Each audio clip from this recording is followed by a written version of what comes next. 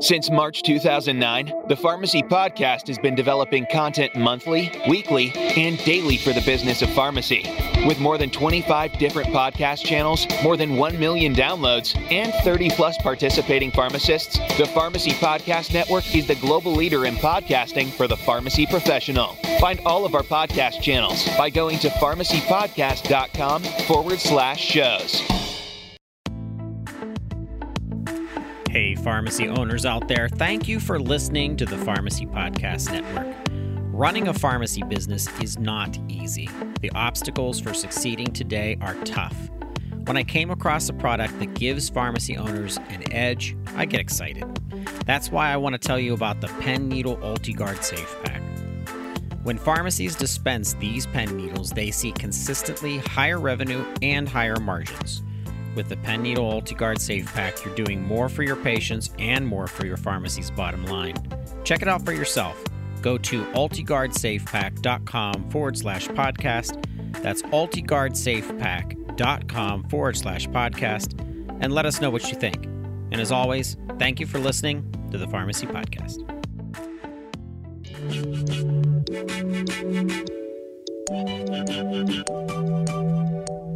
Pharmacy benefit managers, better known as PBMs, are responsible for negotiating payment rates for a large share of prescription drugs distributed in the United States. Recently, state Medicaid systems, policymakers, and national pharmacy associations have expressed concern that certain PBMs' business practices may not be consistent with public policy goals to improve the value of pharmaceutical spending. This podcast series is all about PBM reform. Listen to the discussions, share these podcasts, and help build a new pharmacy payer system which supports our independent community pharmacies, encourages fair and transparent competition in the marketplace, and most importantly, is designed to deliver the best patient care.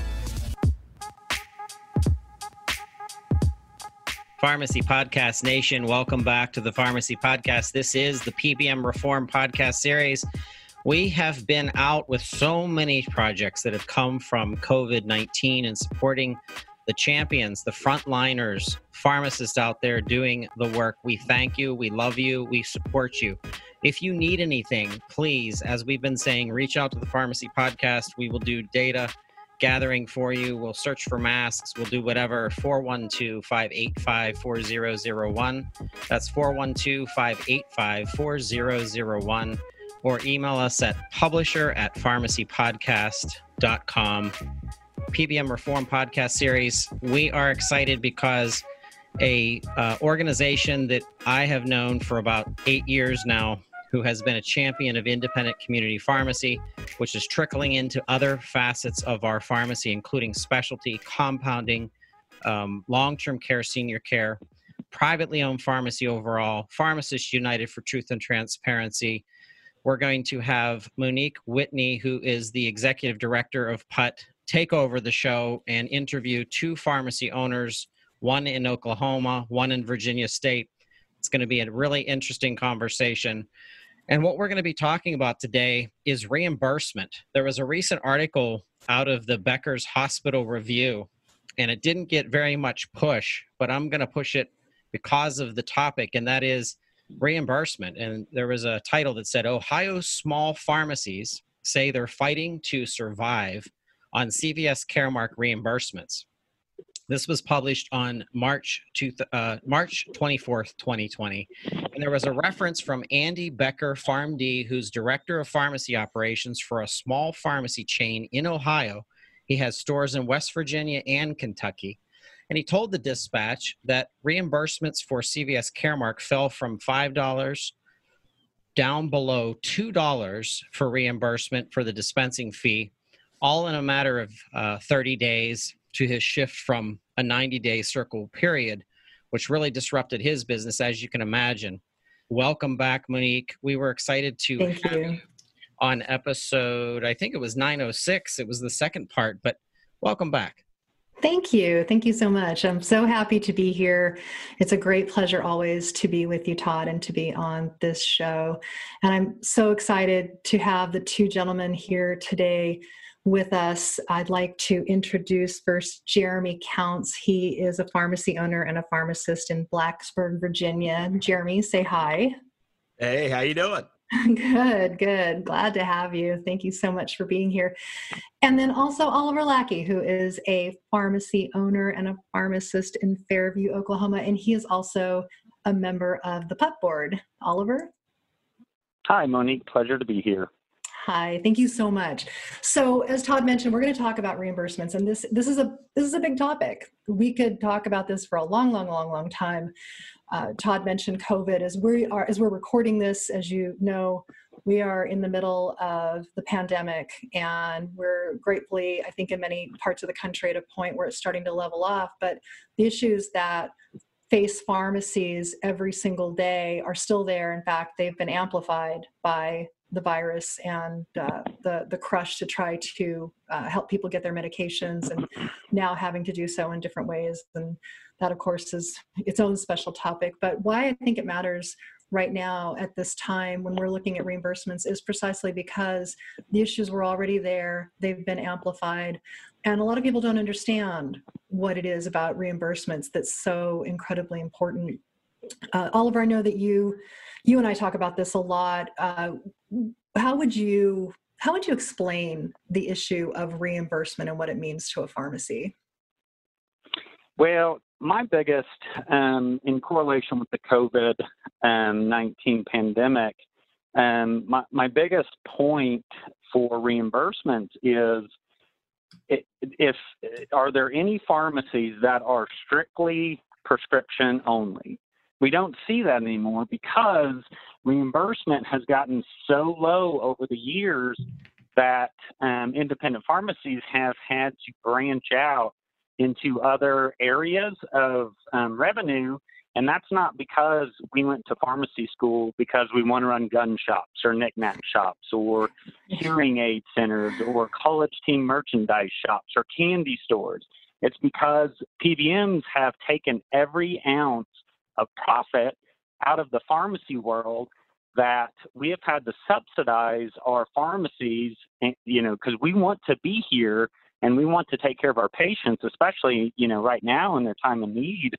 But we've had to subsidize that with all these other revenue streams. And now, most of our stores have gone to, drive-through only. So now, revenue is down because all of our, ancillary revenue streams are gone. And now we're 100% relying on our PBM reimbursement, and it's just not there.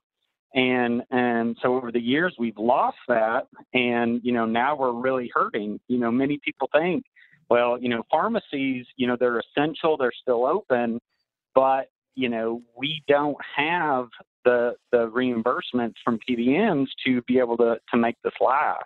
We're busy, we're filling prescriptions, but, more volume of underwater prescriptions does not translate into increased revenue. And so, us independent pharmacies are hurting, and that's a product of the PBM abuse. Yeah, absolutely. And it's interesting because as you're talking, I'm thinking about, so there's a pharmacy here in where I office and where I work from is Phoenix, Arizona. And there's a pharmacy here, an independent pharmacy that on its front end, because you're really talking about the front end as well as the back end, the quote unquote back end, the pharmacy prescription part of it, right? On his front end, he sells all of these beautiful things, all these beautiful pieces of merchandise. You almost wouldn't even know it was a pharmacy going in. And I asked him one time why he was doing that. And it was exactly for the reason that you talked about, because you would think a pharmacy whose core business is medication therapy for patients, you are the dispensers of the medication, the counselors of the medication and how it's intended to be used. And yet you can't run a business just on that. You have to have something else on your front end, whether it's, additional medications or it's, as you said, guns or sporting goods or whatever would be on that front end. It's just strange to think that of all the businesses out there, pharmacies have to go into another business to subsidize their pharmacy business. It's just not right. No, but that's just been a product of, back in the good old days, there were, pharmacies that had, they would have a soda fountain, but that was more just to, kind of kind of be there for their patients. But, if you go look at independent pharmacies, we're pretty, ingenious in coming up with things that we can do to essentially subsidize our pharmacies. And, we went to school for 6 years and, we love taking care of our patients. And, I hate it that, it's come to this, and that, for the simple fact of, PBM's taken, every scrap of profit out of pharmacy. We've now had to become, gun shop owners and knick-knack owners, and it's just not right. And, it's a tough spot to be in. Yeah, absolutely. Jeremy, I'm curious about your thoughts on that. Have you had to resort to anything, different or unusual to help keep your store afloat? My store is a little different than a lot of other stores. Where I'm located in Blacksburg, I have a lot of private insurance that pays a lot better than Part D or anything else.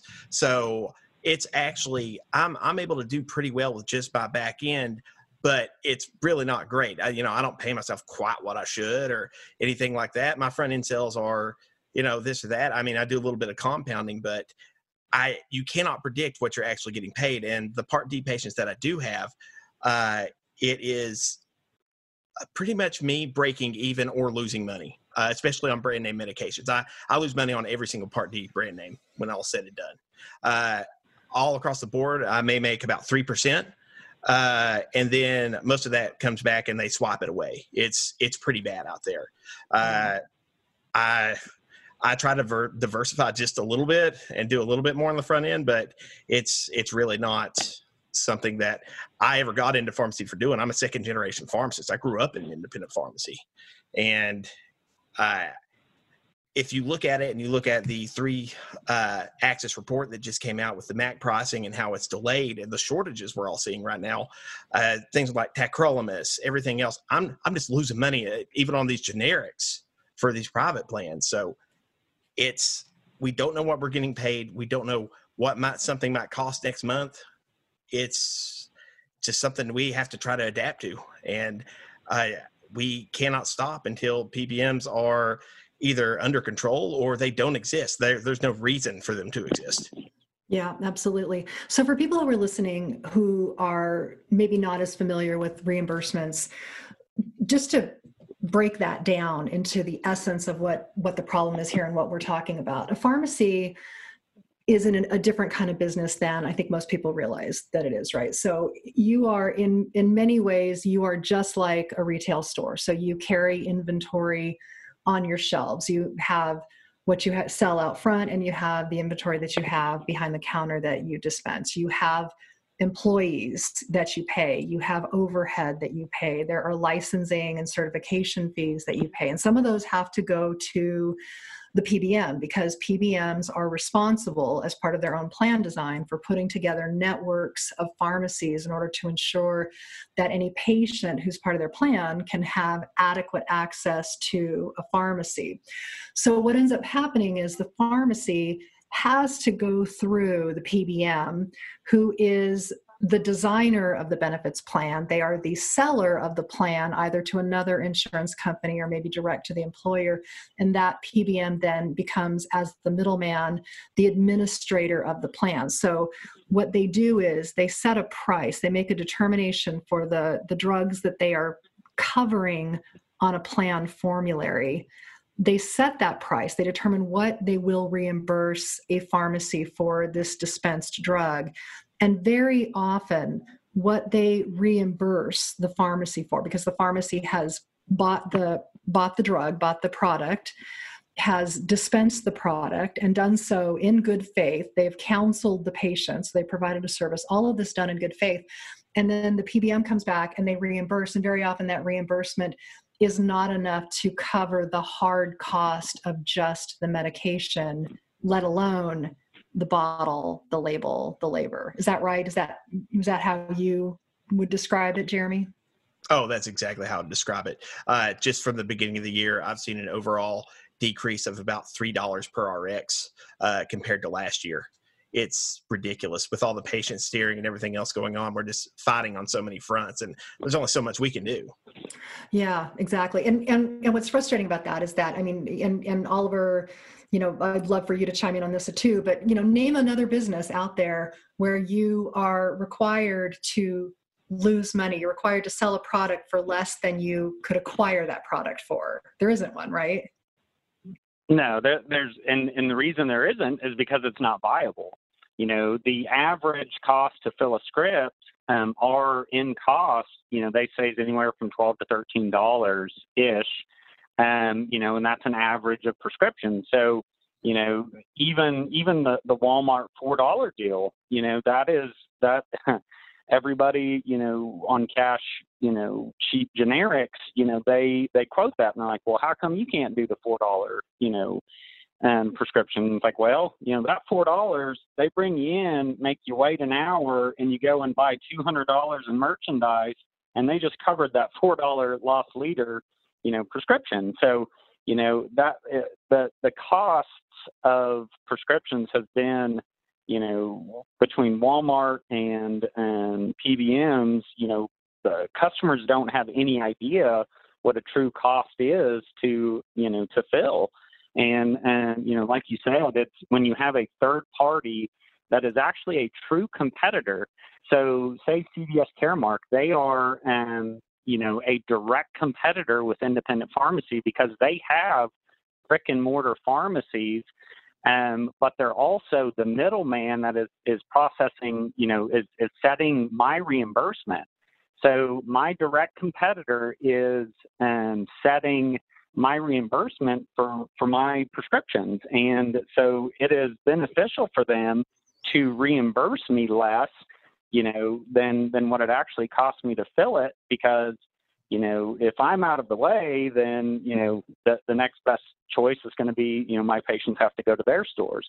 And the funny thing with that is, it's been proven over and over and over that the PBMs that have their own brick and mortar stores, it's all that money's coming out of the same pot. So they're just moving money from one pocket to the next, and they're actually reimbursing their own stores more than they're reimbursing my independent pharmacy. And we've proven it over and over and over. And that's how we got, some good legislation passed in Oklahoma, is because, we've taken those hard numbers into our legislators to show, how, the Medicaid systems and private insurers have been getting fleeced by, this whole system. So.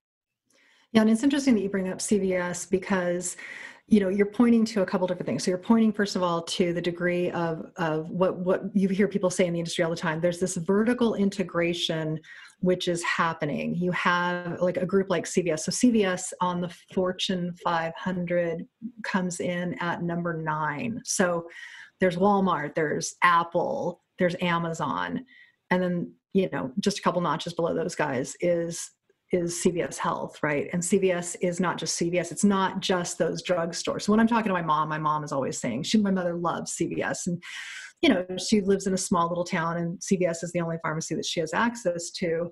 So we talk about this all the time. She just does not understand why it would be a conflict of interest for CVS to have pharmacies. But the reality is exactly what you just said. You have this group which now owns an insurance company called Aetna. They've got a pharmacy benefits division called Caremark, and then they own these pharmacies, and they don't have any incentive to make pricing competitive.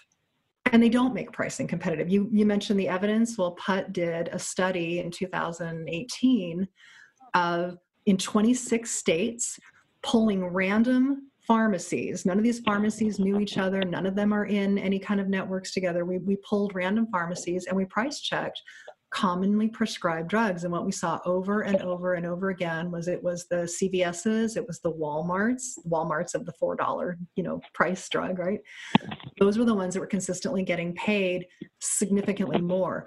And we did that study in response to CVS coming out on the record and saying publicly that they absolutely did not pay themselves more than independent pharmacies. In fact, they said they paid independent pharmacies more, and they were trying to cast independent pharmacies as greedy.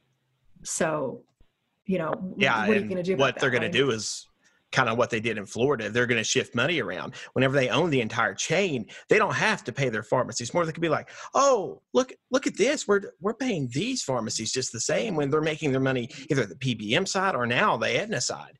They whenever they own the entire game, they can do whatever they want. So all the data that the PBMs, especially CVS, which by the way shouldn't be allowed to practice pharmacy. I think all the boards of pharmacy shouldn't allow CVSs.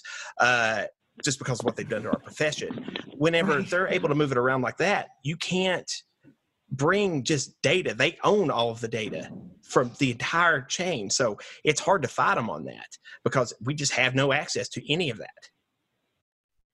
Yeah, exactly. And then in that Florida study, and Jeremy, you referenced this a moment ago, you talked about patient steering.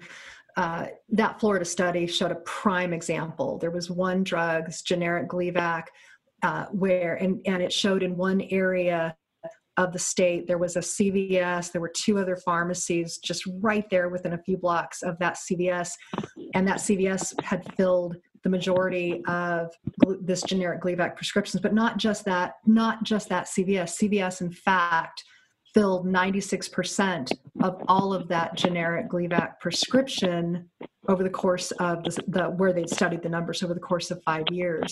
That is a perfect example of what we're talking about as well, because if you're the designer of the plan and you can determine what your competitors are going to be reimbursed, you can also determine how and where patients are going to interact with their pharmacy of choice, a small independent community pharmacy, or your pharmacy. If they can almost cherry pick the prescriptions that they can make more money off of, which is another send them to disturbing their specialty pharmacy. Study.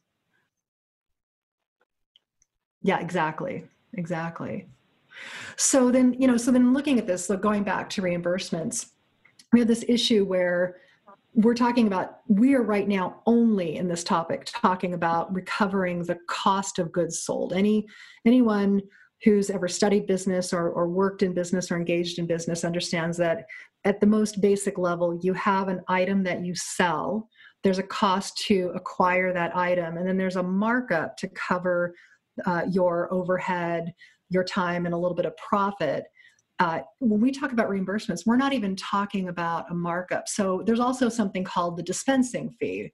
So Jeremy, maybe you could tell our listeners a little bit more about the dispensing fee and what it is and why we have it. And you see, the easiest thing in the world to do, so we wouldn't have to do all these ridiculous MTMs and document all this stuff that we do at a glance anyway, is just give us a fair dispensing fee, which I think the new study, I think it was NCPA did it, the new cost to dispense is around $20 per RX.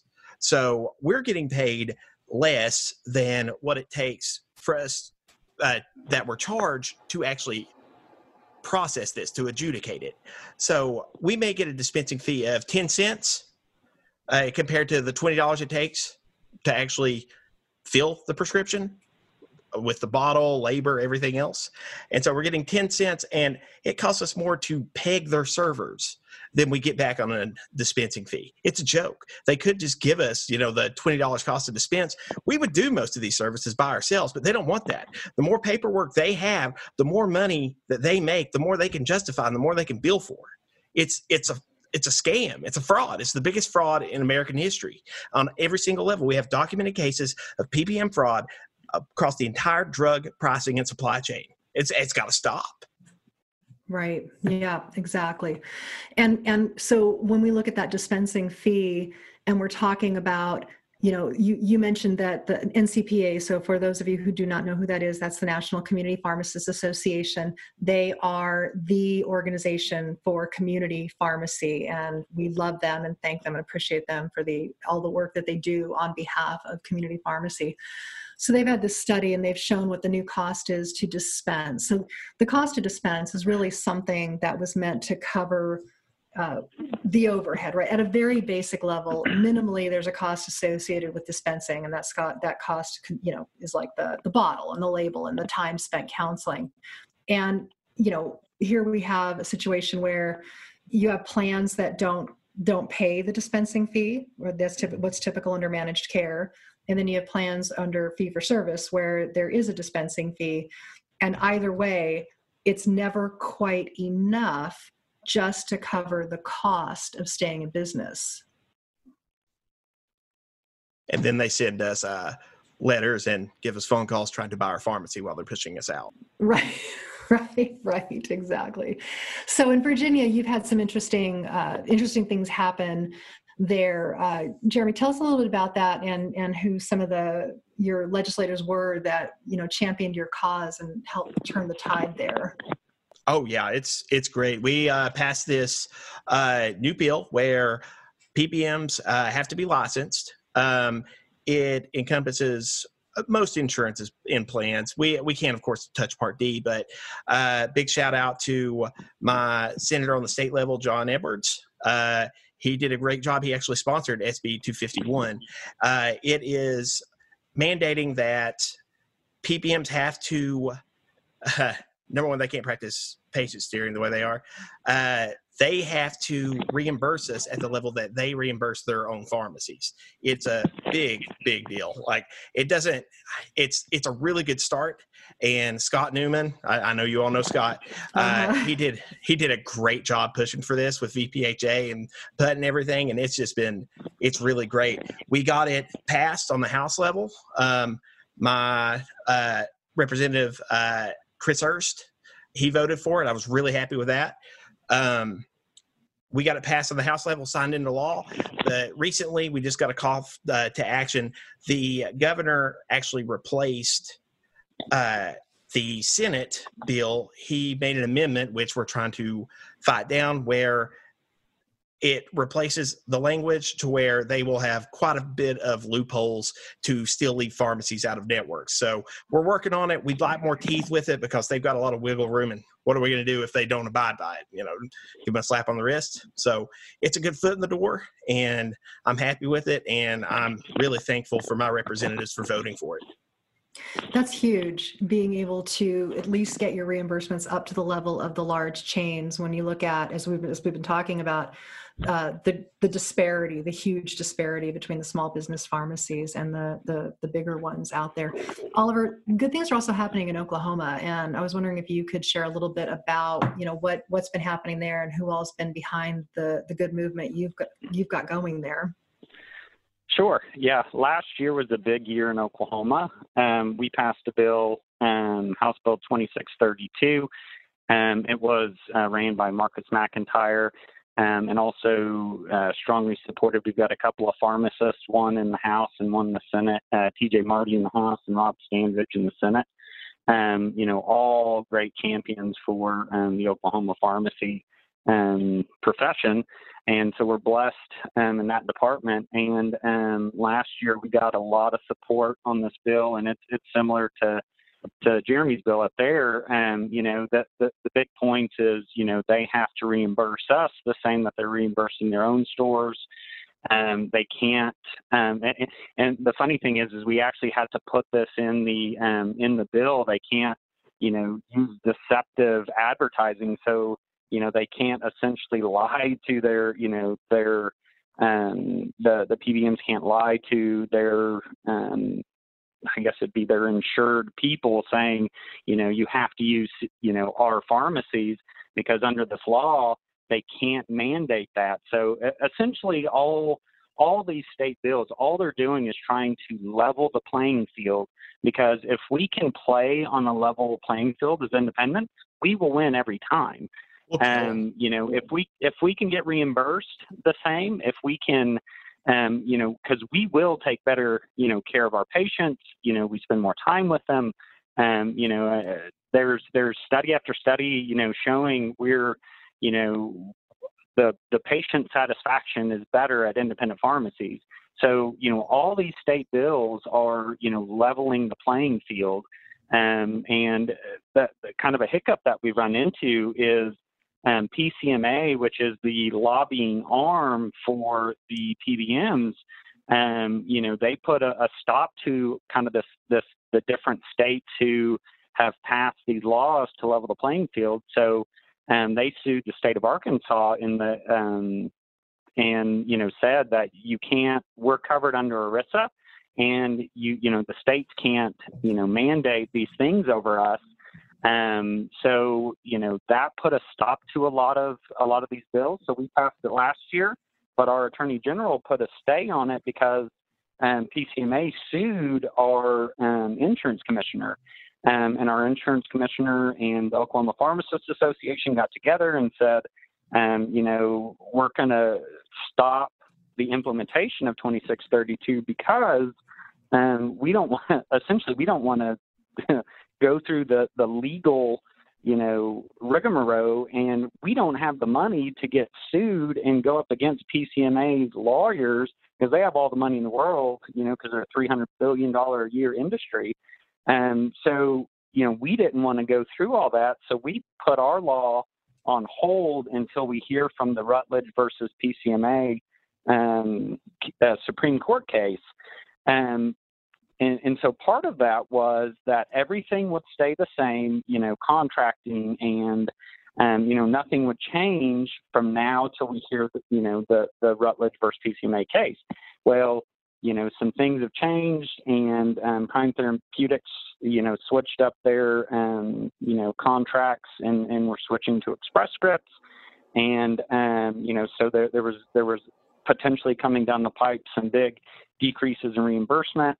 And our Attorney General, we took it to him and said, hey, this was supposed to be a, remain status quo, and that obviously didn't happen.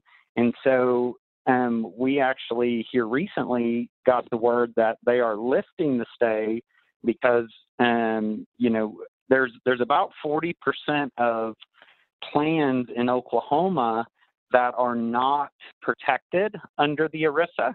So, this 2632, no matter what, is going to cover those 40%, no matter which way the Rutledge PCMA case goes, because these plans are not under ERISA, protection. So, we are going to roll out this great bill in the next few months for the 40% that are remaining, and start to get a little relief from that. So we're blessed to have the support of our insurance commissioner on that and our Attorney General. So we're thankful for that, and we're getting some things done in Oklahoma. Yeah, it's really exciting watching Oklahoma and watching Virginia, and even the recent win in New York. So New York's been a long time in the making, but they are switching back to fee for service in their Medicaid pharmacy coverage. These are things that happen that give us hope, for other states where this isn't so much the case, where pharmacies are so under the thumb of PBMs. We've been told as an industry, that ERISA prevents them from being able to operate like a normal business might be able to operate. Well, PCMA, as you mentioned, that for those who do not know, PCMA, that's the Pharmaceutical Care Management Association. They, as Oliver said, they are the lobbying arm for PBMs. They've always made, what seem to be very effective arguments about what ERISA will allow and what it won't allow. So there's a lot at stake with that Supreme Court case coming up in the next several weeks. I'm reminded, as I'm listening to you, Oliver, I'm reminded of how, when I was first learning about all of this, how hard it was to believe any of this could be happening. So for anyone who'd be listening to this, you might be in the industry, you might be a pharmacist or a pharmacy owner or a pharmacy tech, or you might be a patient, and you might be listening to this and thinking, how can any of this be legal? How can a business be legally able to operate or forced to operate and not be able to even recover the basic cost of the material they're selling? That can't possibly be right. That you couldn't possibly be right about what you're talking about. And for anyone who would be thinking of that, I would say, yeah, I used to think that too. And the reason that you would think that is because in this country, our businesses typically operate in a free market, right? So pharmacy is not a free market. It's, in fact, healthcare, even though it's privatized, and our country is very proud of the system that we have here. Pharmacy itself is one of the areas where pharmacists don't get to call the shots. I'm curious, Jeremy, when you look at the industry, you said you're a second generation pharmacist, you grew up around this. When you look at, where it was when you first started and where it is now, what are your impressions about the changes and how did we get here? Oh, it's awful. It's a PBM encroachment. They started off and they were supposed to save people money by, negotiating and leveraging and doing all this, but they were legislated exemptions and given market advantages. And whenever they started being allowed to purchase pharmacies, it just started going off the rails. Part D gave them so much power. And they're one giant conflict of interest, and you can't have a market like that. It's not a free market. Healthcare right now is such a mess. I'm as free market as they come. I'm ready to just go with full Medicare for all if we have to, just to get rid of PBMs, because they've caused such an issue, because they're taking rebates, they're inflating prices across the board, and they're pocketing billions. $300 billion a year industry. $300 billion. And what do they do? What do they contribute? Nothing. Paperwork. We went from back in the day where pharmacists and pharmacies, they could come out and they were doing well. They were taking care of the community. They were making good money and they were giving back, and it was great. Everyone had great health care and people could actually pay for brand name drugs. You didn't have to have it covered. You could actually pay it a little bit because it wasn't that unreasonably priced. But because PBMs get so much of a rebate, those costs just keep going up and up and up. It's all a giant scam. And that's one of the biggest things is you were able to hire a lot more help. You see what happened to these poor CVS workers who are understaffed. It's because of reimbursements. And I've seen a lot of younger CVS pharmacists who, they're around my age, but, I grew up in this. I saw what it used to be. And they were like, they going on about how if they got reimbursements, that would make CVS hire more help. That would make them do this. And I tried to explain to them, back in the day, you just had excess help. You just did it. You had a lot more to spread around and everyone got better care and drugs were not that expensive. But now we just have these ridiculously priced medications that PBMs are pocketing more than the drug manufacturers are making. We're not making a dime on them, and we're spending most of our money on these brand name drugs that we're just breaking even on, maybe, if we're lucky. It has changed drastically, and the pricing models have become so ridiculous. AWP shouldn't even exist anymore. They've made it so complicated. Most older pharmacists who own their own pharmacy, they don't even bother with it. My dad, he didn't even really understand like what was going on with GER fees. I had to explain that to him. And, Dad pays pretty good attention. And it's sneaky, and they sneak new ways in, and they encroach so much. It's just little by little, and it's gotten to the point that there's nothing left. The entire market's gone. They've taken the entire market share, $300 billion. Yeah, do nothing. And that's just one segment that's $300 billion. It's the fallacy of managed care. At least that's how I look at it.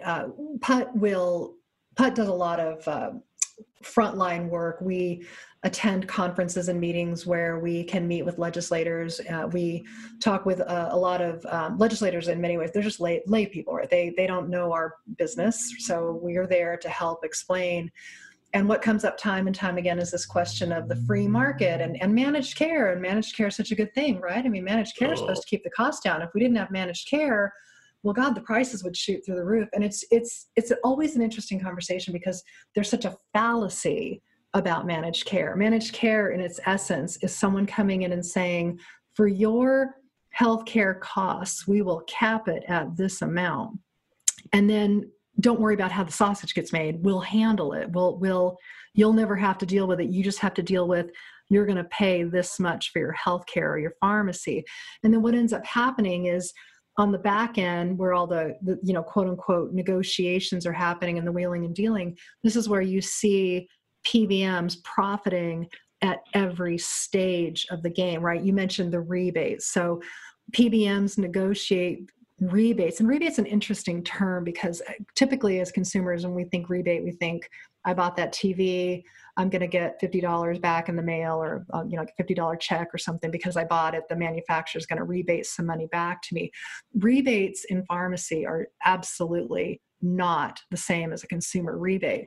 So what ends up happening is, in this case, you have rebate, which is really payments or commissions that manufacturers pay to PBMs for every time a drug on that PBM's plan is dispensed. And it ends up sending millions of dollars back into the pockets of the PBMs, who then say, but have never, ever, even one time, adequately proven that they in turn use that money to reduce costs. Our insurance premiums continue to go up, drug prices continue to go up.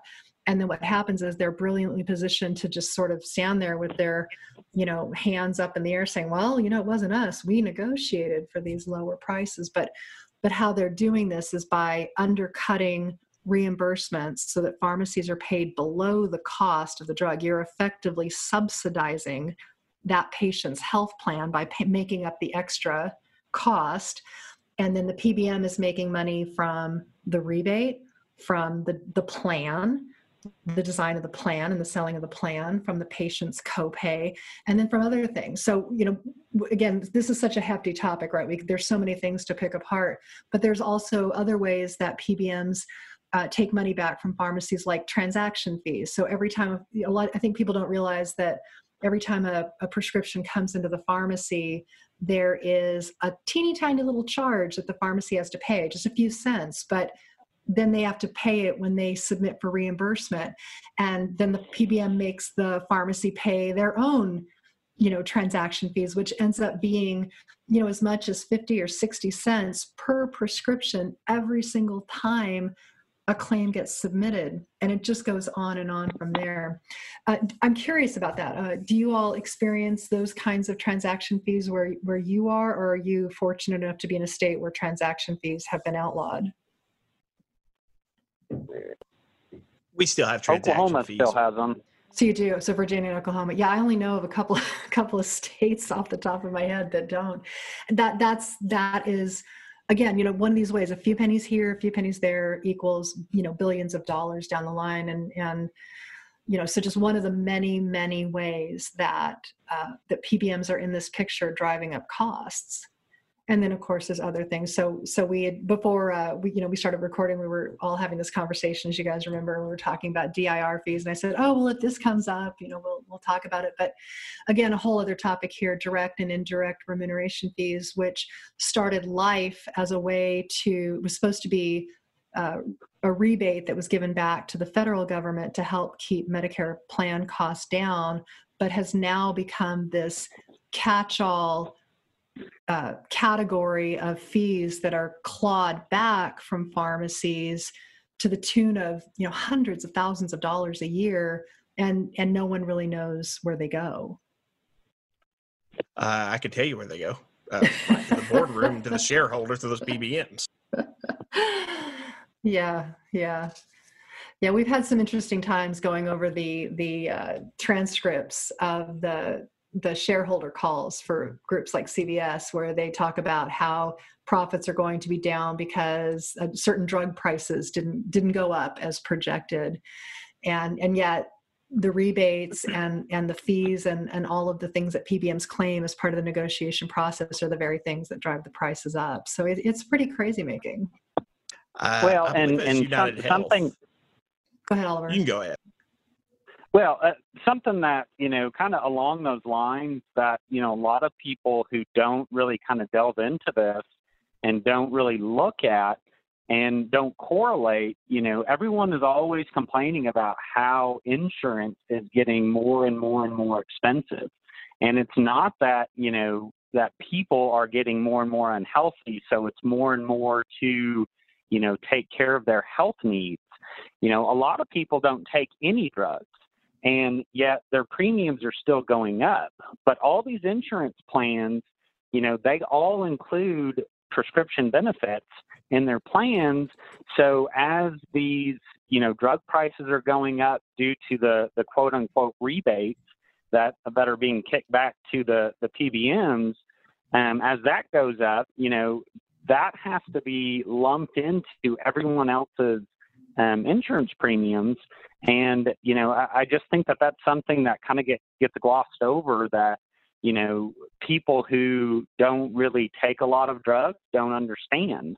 And, another point is, the word rebate, I think, is very, kind of glossed over, that, in any other industry in the world, a rebate in this instance of, you're going to pay me this for every time something is used, and that is considered a kickback, which in every other industry, the oil field industry, is illegal. People lose their jobs all the time in the oil industry for saying, we'll use your service, but, you've got to come back and pay me, X amount of dollars.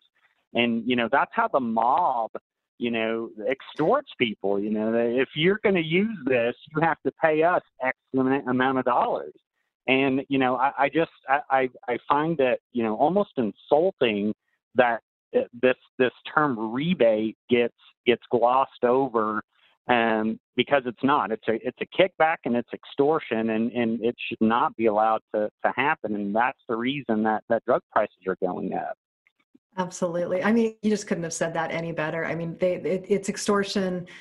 All that needs to happen is someone meeting you outside the back of your store with a baseball bat ready to go to your knees, right? It's criminal. Well, they've got a baseball bat to our heads every day with these contracts. Yeah. I mean, they're there every day at the end of the day with their baseball bat saying, pay up, suckers. Uh-huh. Yeah, and what's frustrating about that is then the people who say something like, well, why don't you just not sign the contract? Jeremy, why don't you just not sign that contract? Tell us why not.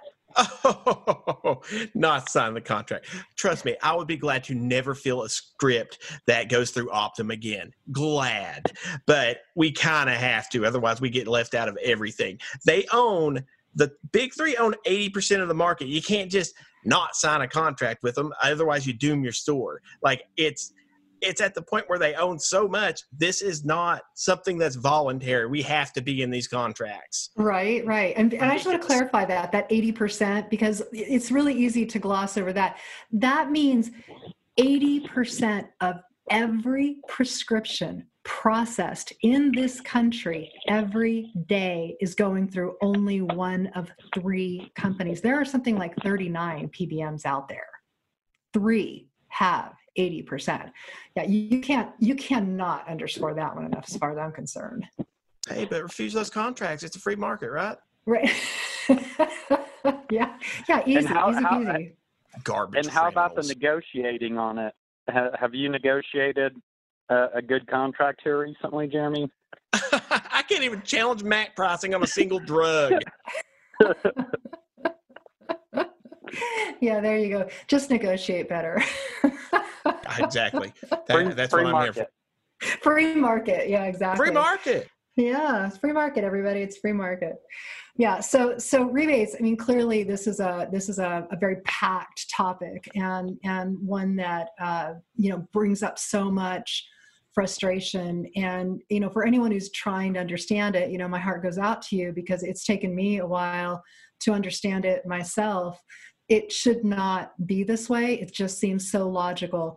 You buy a product for this amount, you should be able to at least be made whole for the product that you've sold, let alone be able to cover the costs of having the business, of a pharmacy there and available. And yet you have pharmacy benefit managers who have found a way to not only make it impossible for the smallest among them, mighty, independent pharmacy is small but mighty, but they've not only found a way to try to hold small pharmacy down, they have vertically integrated, they've engaged in patient steering, they've engaged in transaction fees, DIR fees, gag clauses. I mean, that's not so much something we talk about as we used to, although it does still happen. There are still pharmacies that, for whatever reason, are still getting in trouble with their PBMs for disclosing to someone that they could get a better price by not going through their own insurance. I ignored those even when they existed. Did you? Good. Yeah. You know what? On behalf of patients, thank you for that, because, I'm not a pharmacist, but I am very definitely a patient. And when you find out, we're sold this bill of goods that insurance is your friend. Insurance is your friend. You need to have insurance because the big bad providers out there, the drug makers, the hospitals, the doctors, they're going to charge, and you need to have this insurance. It's really crazy when you start to peel back the layers and you realize the bill of goods that we've all been sold now for so long under the seemingly friendly term of managed care. It's anything but that. It's managed extortion as far as we're concerned. Domestic terrorism. Yes, exactly. So here's a question. So we're on the PBM Reform podcast. I'd love to know from each of you, what in your mind would constitute reform in the area of reimbursements? And Jeremy, I'll let you field that one first. I will not stop until it's full dissolution and they don't exist anymore. I think they're corrupt. I think they are the worst thing to ever happen to healthcare on the prescription drug side. And I will push for that until they're gone. But in the meantime, fair reimbursements, no patient steering, just a level playing field would be nice. And we could easily set reimbursements. We know what drugs cost. It's not that complicated, but they make it that complicated. So if we could just get a level where we do a certain price that's established nationally and pay a fair dispensing fee, that would take care of a lot of things. I think that is the biggest thing that we need to do is get reimbursement under control, and we can kind of go from there. But right now they're Fortune 10 companies, and we're sitting around and you've got pharmacies that are doing millions in sales that are going out of business. It's just not right. Yeah, well said, Jeremy. Very well said. Oliver, in your view, what do you see would constitute PBM reform in this area? Well, I think, and there's not many Americans that would disagree with this, and I don't know of any pharmacists that would honestly disagree with this. If there's any politicians listening, the thing that we need is transparency. So, as a pharmacist, I am 100% comfortable with 100% transparency, because it's not the pharmacies that are, taking in the profit. We're lucky to break even on most things. And, so when PBMs and drug manufacturers make the argument that, negotiations would not be fair if we had price transparency, that, the different drug manufacturers come back and, that we can't have this system that is so opaque and so convoluted by design that nobody really knows what anything costs. So, for PBMs to be a true cost saver to our government, to our insurers, there needs to be absolute transparency. It needs to be passed through to the customers and the patients, because that's supposedly what we're all in healthcare, is to take care of our patients. Yet, it seems that all that PBMs are here for is to, satisfy their shareholders and make it on the top 10 of the, Fortune 500. And, that is not what healthcare should be about. And it's very unfortunate that things have gone that way.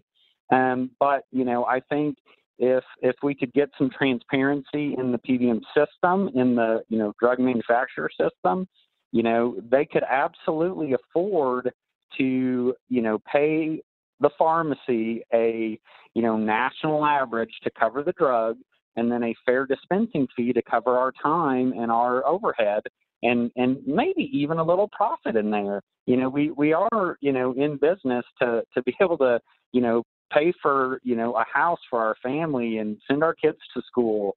And so that's why we're in business, is to make a profit. But we're not in business. We're also in business to take care of patients. And that's the reason we all went to school. But, we have to be able to, have a functional business model. And the only way to do that is to, provide transparency into the PBM and drug manufacturer system. And I can almost guarantee every pharmacist in America would be totally okay with providing that. And so, any politician that is listening, we're okay with that, and we would love to comply as long as you can get them to do it. And you're going to be shocked at, what's actually going on in the system. Absolutely. Transparency, accountability, PBMs acting in the best interest of the plan members and the patients, which will then in turn be in the best interest of the pharmacies as well. I think these are the things that PUT is fighting for. Really, wherever we see threats to the industry, you're going to find us there. But between what you've just shared, Oliver and Jeremy, your vision of reform, I don't think there's anything that I could add that would top that. I really have enjoyed this conversation with the two of you, and thank you so much for your time, especially now, because as I said at the start, we are recording this at a time when the country is facing its worst public health crisis in 100 years, more than 100 years. And I know both of you have been on the front lines with your people, and it's not easy. And so I thank you so much for what you are providing to your patients, and to all the pharmacists and all the pharmacy technicians and personnel out there. Thank you all as well for everything you're doing. And just know that we're here for you. We're fighting for you. We appreciate you. And Todd, I think with that, we end the conversation, and I'll turn it back over to you.